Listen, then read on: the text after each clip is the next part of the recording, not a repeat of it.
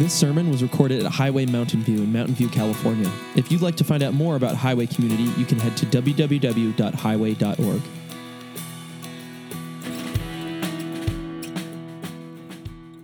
All right, so like she mentioned, Highway Kids, thanks for hanging out with us a little longer, because I would actually love your help for a few minutes. I want you to help us learn some things. And so we're going to have a little story time and chat for any Highway Kids who want to come up and join me right here. You don't have to, but for those brave souls, thanks. Come on up.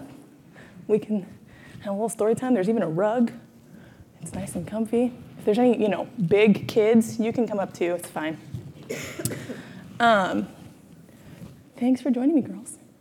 So before we dive into the story, I have a couple basic questions for you. One is, we're going to learn about a king, but what are kings or queens usually like? How would you describe a king or a queen? Or maybe where they live, or what they look like. Where do they live?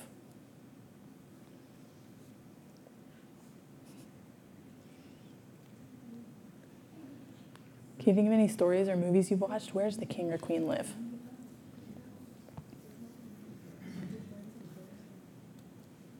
Maybe in like a big castle? Yeah? Okay. What would it look like? Can you think of any, what are your favorite movies that have kings or queens, or stories, or books? My brother's coming. Hi, brother. Welcome. Can you think of any stories that have kings or queens that you like?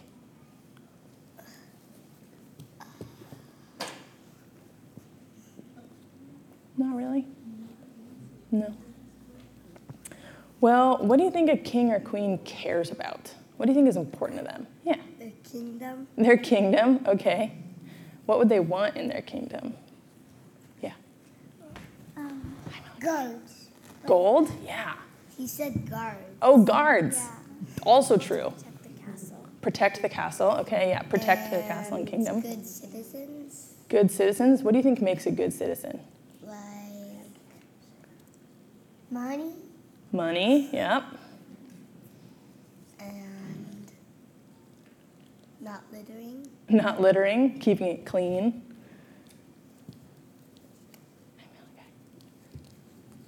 Do you guys have any thoughts about what a king or queen is like? Or what they want? Camels. Camels, yep. A lot of kings did have camels, and they wanted lots of them, right?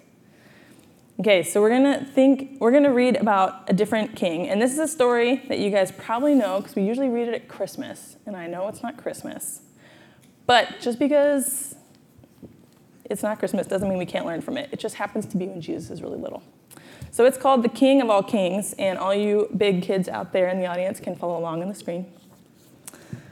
So the King of All Kings. Far away in the east, 3 clever men saw the very same star, the star that God had put in the sky when Jesus was born. They knew it was a sign. A baby king had been born. They had been waiting for this star. They knew it would come. "He's here," they shouted. "He's here." And I'm sure if you'd been there, you would have heard them laughing and dancing and singing until the sun came up.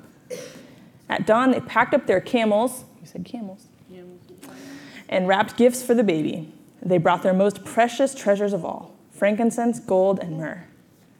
Yeah. Special, sparkly, lovely, smelling, gleaming things, just right for a king. The 3 wise men, actually, if you'd met them, you'd have thought they were kings because they were so rich and clever and important looking, set off.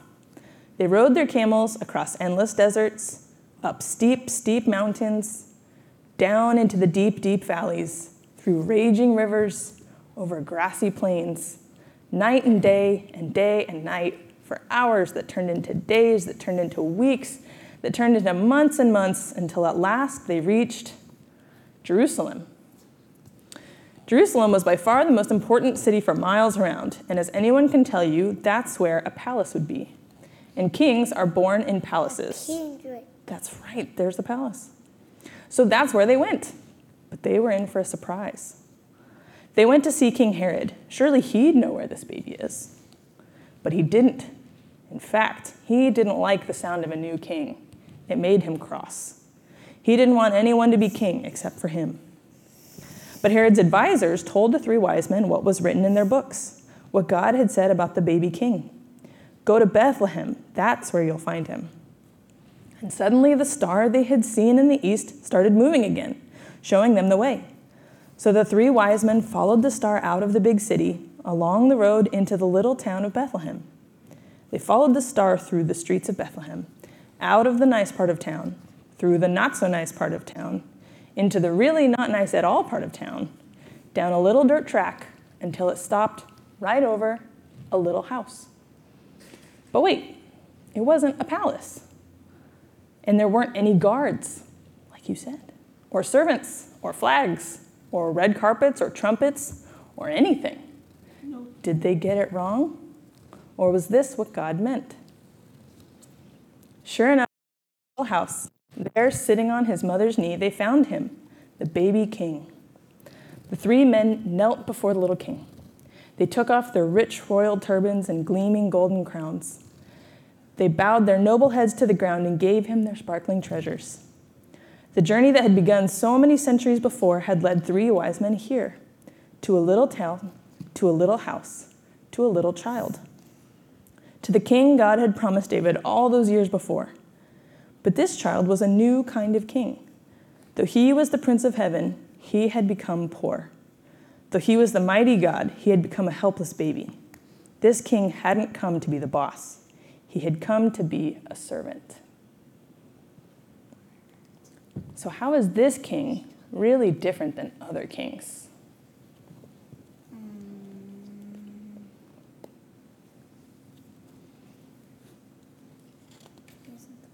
He's not the boss. Yeah. Normally we talked about how a king wants to be the boss, right? Or Thompson, you pointed out the houses are really different, right? Sorry, but he's got a little tiny house instead of this big palace, right? It's pretty different. What else? How was Jesus described? What kind of king did he sound like? Tricking king. What? What's that? Tricking king. A tricking king? Maybe he surprised them. He was different than they thought. I don't think that's what he No. meant. Maybe he just wanted to be mean or something. No.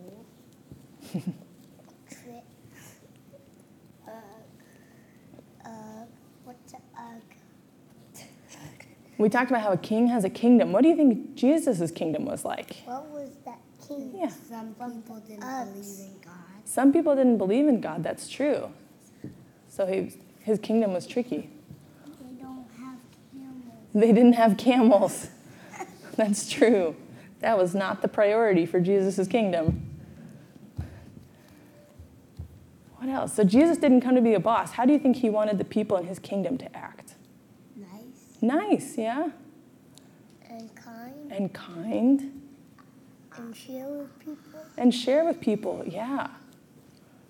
Absolutely. And cheers. Yeah. Thompson's. It's okay. All right.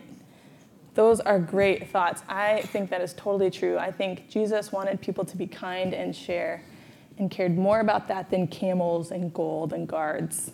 So thank you guys for reading this story with me. You can now go to your classes, and any other Highway kids, you are also dismissed to meet your teachers in the courtyard. All right. So last week, we heard about this new king, this different kind of king and kingdom. John introduced our series, The Missionary, how Jesus is a king with a mission, and how we as his followers are invited to participate in that mission, and ultimately to become more like him, to imitate him. And the Gospels make it clear that he really is the king and the Messiah that the Jews were waiting for, just like we heard in the story, that the one the wise men were seeking, this really was Jesus. And yet, like that story so beautifully concludes, this child was a new kind of king. Though he was the Prince of Heaven, he'd become poor. Though he was mighty God, he'd become a helpless baby. This king hadn't come to be the boss. He had come to be a servant. I love that line. Or as John summarized it last week, Jesus was a king who is humble, compassionate, and sacrificial. So this week we consider then, if that is what the king is like, what is his kingdom like?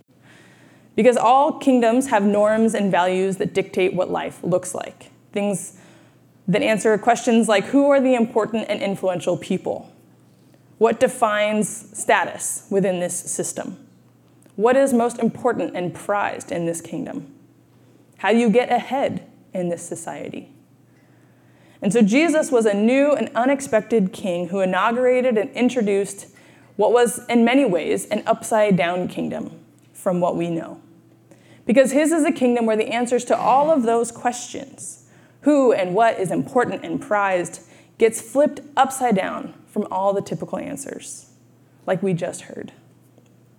Because across history and cultures, not just in ancient Rome or ancient Palestinian Judaism, across time and cultures, power, wealth, and influence are more or less what's most important. And even religious communities have the same idea, which we see in Jesus' time among the Pharisees, and we see, again, across time and culture. Although typically in the religious communities, they just change the definition of what makes you influential and powerful by elevating a certain type of righteousness or piety or following the holiness rules in a certain way. And so while the specifics change, we see this constantly. And yet Jesus turns our world's values upside down and invites us to follow and join him in his radical ways in his kingdom. And we continue to use this language of kingdom, even though it feels a little bit unfamiliar to us in modern context, in large part because it reminds us that Jesus truly is a king. It's easy to think of him primarily as a rabbi or our friend, both of which are true, but he's also a ruler and an authority. But we also use this language of kingdom because it was some of the most central language that Jesus himself uses in his teaching. In the Gospels, Jesus is frequently preaching about the kingdom or the kingdom of God or the kingdom of heaven. And it is the primary language that he uses for describing his mission and what God is doing through him on earth. In fact, in the Gospels, there are 81 unique, different kingdom sayings. It's not quite as common in the Gospel of John, but certainly in Matthew, Mark, and Luke, we hear about the kingdom often in Jesus' teachings. So given that, we could spend weeks answering this question of what is the kingdom like? Because he uses 81 different ways to describe it, and he never actually succinctly defines it. So we are hardly going to cover all 81 kingdom sayings today. Don't worry, we won't be here for 4 hours. But there are a few major themes, and I want to highlight two in particular this morning. Because in light of what we heard last week about Jesus as a humble, compassionate, and sacrificial king, it's not surprising that we see Jesus' kingdom elevates the marginalized and lowly. And he cares more about our heart and our inward motivations than our outward appearance. So first, as a humble, compassionate king, Jesus cares deeply about and actually elevates the humble and the lowly, the poor, the marginalized, the sinners, the weak, overall, anyone who is outcast or overlooked or neglected in society. Like I said, in Rome and in just about every society, including our own, the ones who are elevated typically are the wealthy, the powerful, the influential, the authority figures, the leaders, and so on and so on. So who exactly is considered powerful and influential and becomes a leader might change depending on where we are. But the general structure is pretty common. And yet in comes Jesus, who says these crazy upside-down things. Things like this. He says, but many who are first will be last, and many who are last will be first. He says, for those who exalt themselves will be humbled, and those who humble themselves will be exalted. Where he says, but Jesus called the children to him and said, let the little children come to me and do not hinder them, for the kingdom of God belongs to such as these. Or blessed are you who are poor, for yours is the kingdom of God. So Jesus clearly indicates that his kingdom is a place where the weak and powerless and those typically considered last, they're not just allowed in, they're elevated. Typically, kingdoms are marked by power and grandiosity, and yet Jesus says the kingdom belongs to the poor and to children, some of the most powerless, weakest members of society. So Jesus is a compassionate king whose compassionate kingdom specially cares for those who have been at the bottom. Because he is a humble king who invites and lifts up the humble. So repeatedly, time after time, Jesus challenges social and political norms. But perhaps even more often, he challenges the status hierarchies in the religious community as well. Because good religious leaders affiliated with other good, pious religious people. And this was particularly important because they stayed pure and holy by staying away from those who were sinners or unclean, physically or spiritually. Because they believed that their righteousness could be contaminated or compromised by such association. And yet those unclean, sinful people that Jesus as a good rabbi should be avoiding, those are precisely the ones that he spends most of his time with. In fact, he doesn't just spend some time with sinners, he's frequently eating with them, which was a huge sign at the time of honor and hospitality and affiliation, of saying, these are my people. In fact, in Luke 5 and Mark 4, he takes it even a step further by making one of these notorious sinners one of his top disciples. We see a story where he calls Levi, who was a tax collector, one of many notorious categories of sinners hated by Jews. It says, after this, Jesus went out and saw a tax collector by the name of Levi sitting at his tax booth. "Follow me," Jesus said to him. And Levi got up, left everything, and followed him. Then Levi held a great banquet for Jesus at his house, and a large crowd of tax collectors and others were eating with them.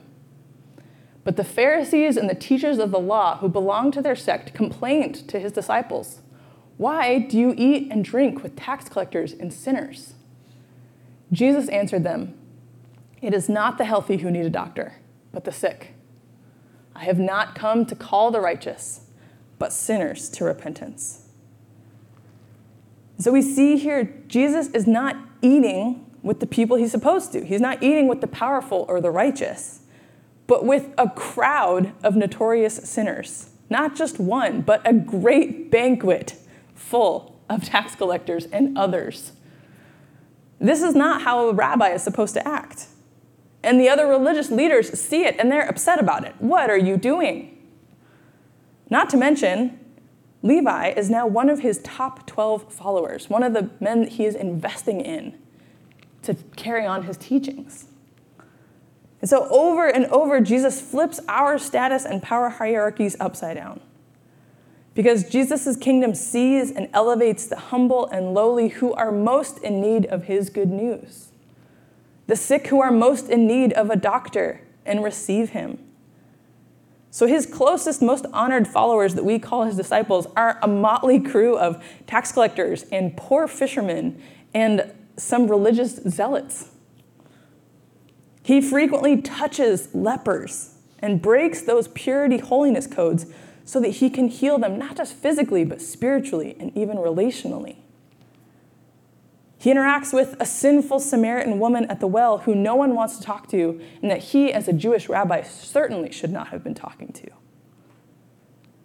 He not only allows, but actually honors a prostitute touching his feet, wiping them with her hair and her tears and perfume, and says, "This woman gets it way more than the religious leader who has been a bad host to me."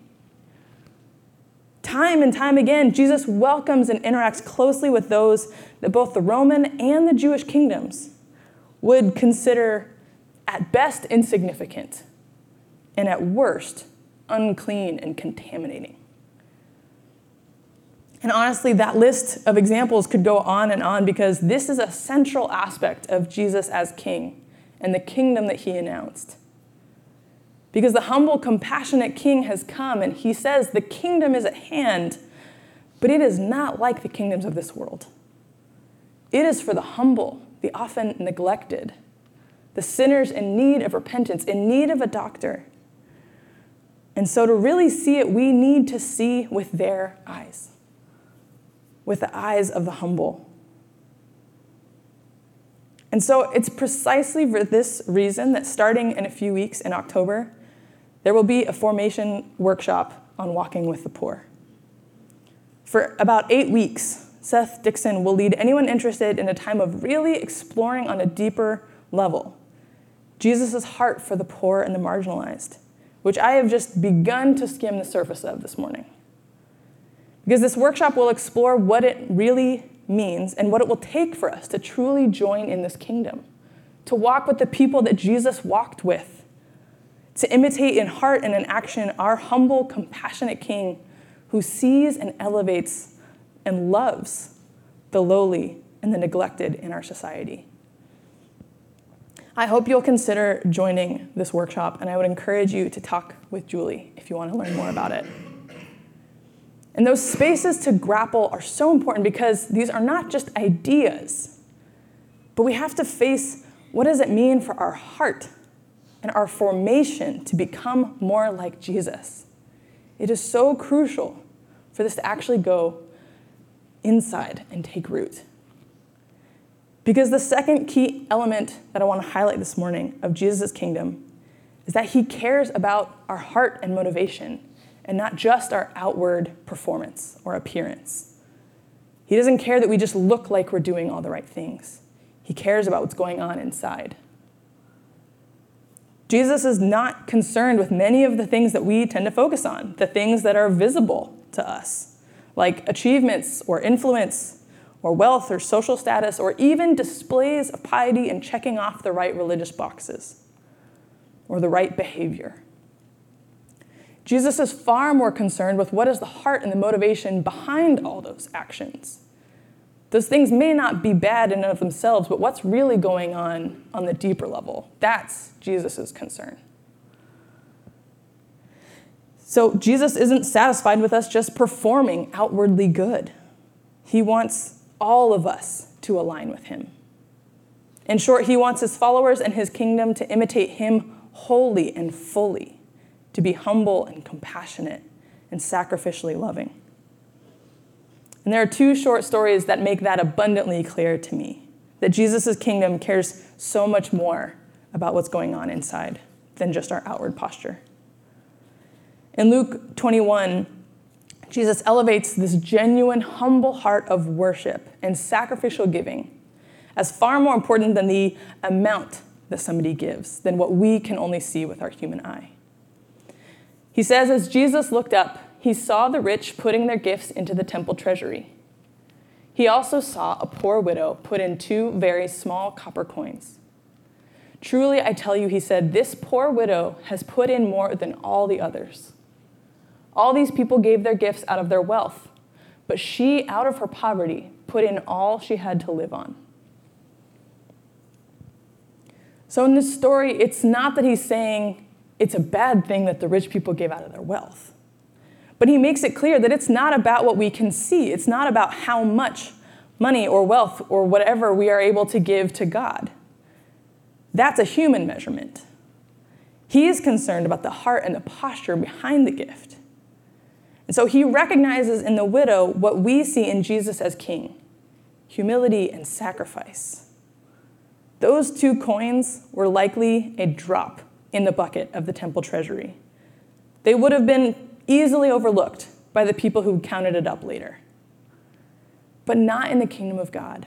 What gets easily overlooked and discounted by human measurements, in the kingdom of God, Jesus is defined by sacrificial love and sees this as an incredibly generous and sacrificial gift because she gave all she had to God. And that is the greatest thing that we can offer, to give all of what we have. And so he sees what is behind those 2 small copper coins. Similarly, he calls out genuine and humble faith over those outward displays of righteousness. Again, in Luke chapter 18, we get the story that leads to that familiar conclusion we heard earlier about the humble being exalted. To some who were confident of their own righteousness and looked down on everyone else, Jesus told this parable. 2 men went up to the temple to pray, one a Pharisee and the other a tax collector. The Pharisee stood by himself and prayed, "God, I thank you that I am not like other people, robbers, evildoers, adulterers, or even like this tax collector. I fast twice a week and give 1/10 of all I get." But the tax collector stood at a distance. He would not even look up to heaven, but beat his breast and said, "God, have mercy on me, a sinner." I tell you that this man, rather than the other, went home justified before God. For all those who exalt themselves will be humbled, and all those who humble themselves will be exalted. So here again, we have a temple scene that highlights the values and the hierarchy of the Jewish kingdom. The Pharisee in this parable hits all the marks, and he makes sure everyone knows it. But in contrast, again, we have a tax collector, the epitome of a known and despised sinner. But he is so humble, so genuinely repentant before God, that he is the one, Jesus says, is exalted, a part of his kingdom. This is a complete reversal, a shock to all those listening. Those, remember, who were confident of their own righteousness. And yet he says, you will be humbled. And there are many more examples of this, not least of which is one of Jesus' longest teaching blocks, the Sermon on the Mount in Matthew 5-7. There he interprets many Jewish laws, saying, "You've heard these laws, but now I say to you, I want more than that. I care about the heart behind the laws. I'm taking it deeper." So he says things like, "You've heard it said, don't murder. I say, don't even have anger in your heart," which is the root of that murder. Or he says, "You've heard it said, don't commit adultery. I say to you, do not even have lust in your heart. You've heard it said, love your neighbor and hate your enemy. I say to you, love your enemy." And so on, and so on, and so on. So when we consider these two qualities of the kingdom, how Jesus elevates the lowly and looks deep to the heart behind our actions, Jesus simultaneously lowers and raises the bar to be part of his kingdom. He lowers it in that the invitation to join his kingdom is open to truly everyone. But he raises the bar because he calls his followers fully and wholly inside and out to imitate him, our King, living with humility and compassion, generosity, and sacrificial love for God and for our neighbors. Every week at the end of our service, we pray, "Your kingdom come, your will be done, on earth as it is in heaven." But the amazing thing about that prayer is that we actually have a part to play in answering it. That God has chosen us to be the hands and feet of his kingdom on earth, as it is in heaven. We participate in the work of living it out. And in the coming weeks, we will consider further what that really means for us individually and communally as a church. What does it really look like to be made into his likeness and to join him in the work and mission of his kingdom on earth? But before I close this morning, I want us to hear how somebody else has grappled with this question, learning more about Jesus' upside-down kingdom and considering what that really means for us. Because a few people in our community just spent 6 or 7 weeks diving deep into precisely this question in another formation workshop called Life in the Kingdom. They grappled for weeks with the truths that I have just begun to scratch the surface of this morning. And they just finished the workshop, and so Ted Peterson has agreed to share with us a glimpse of what that has meant to him. So would you join me in welcoming him up?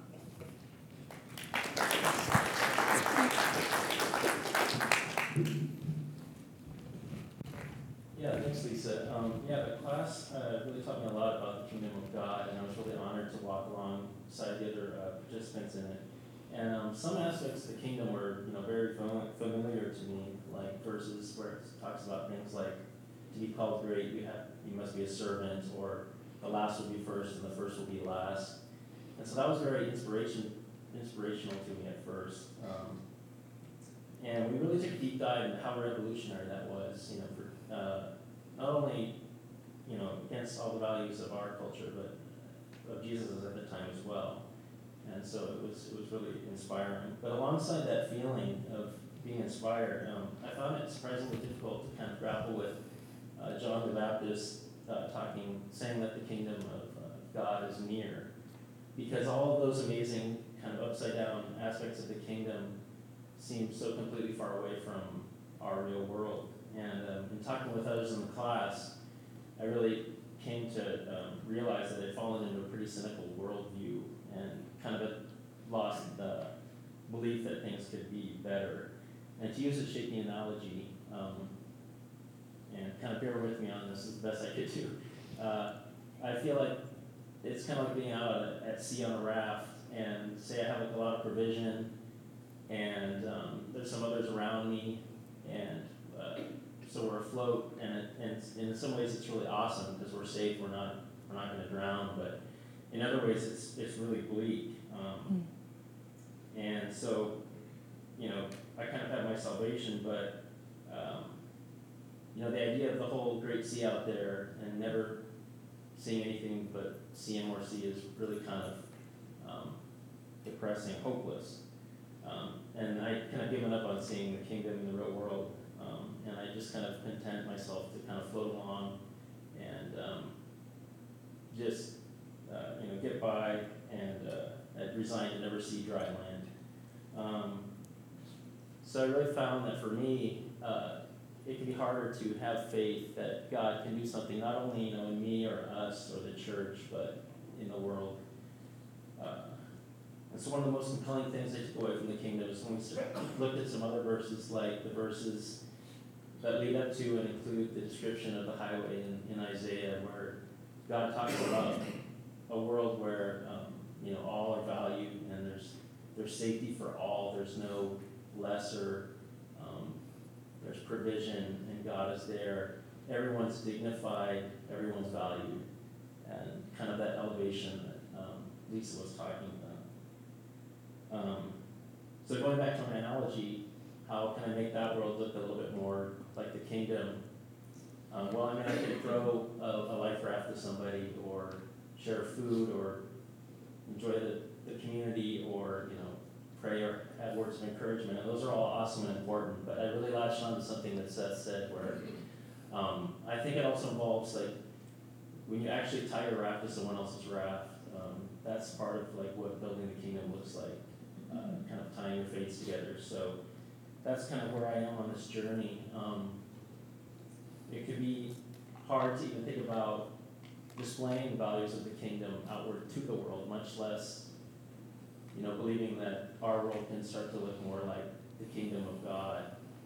But I can just start in small ways to look for a way that I can sort of join with people and maybe experience, building some small part of the kingdom together.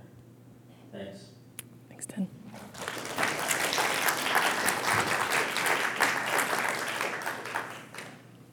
Thanks, Ted.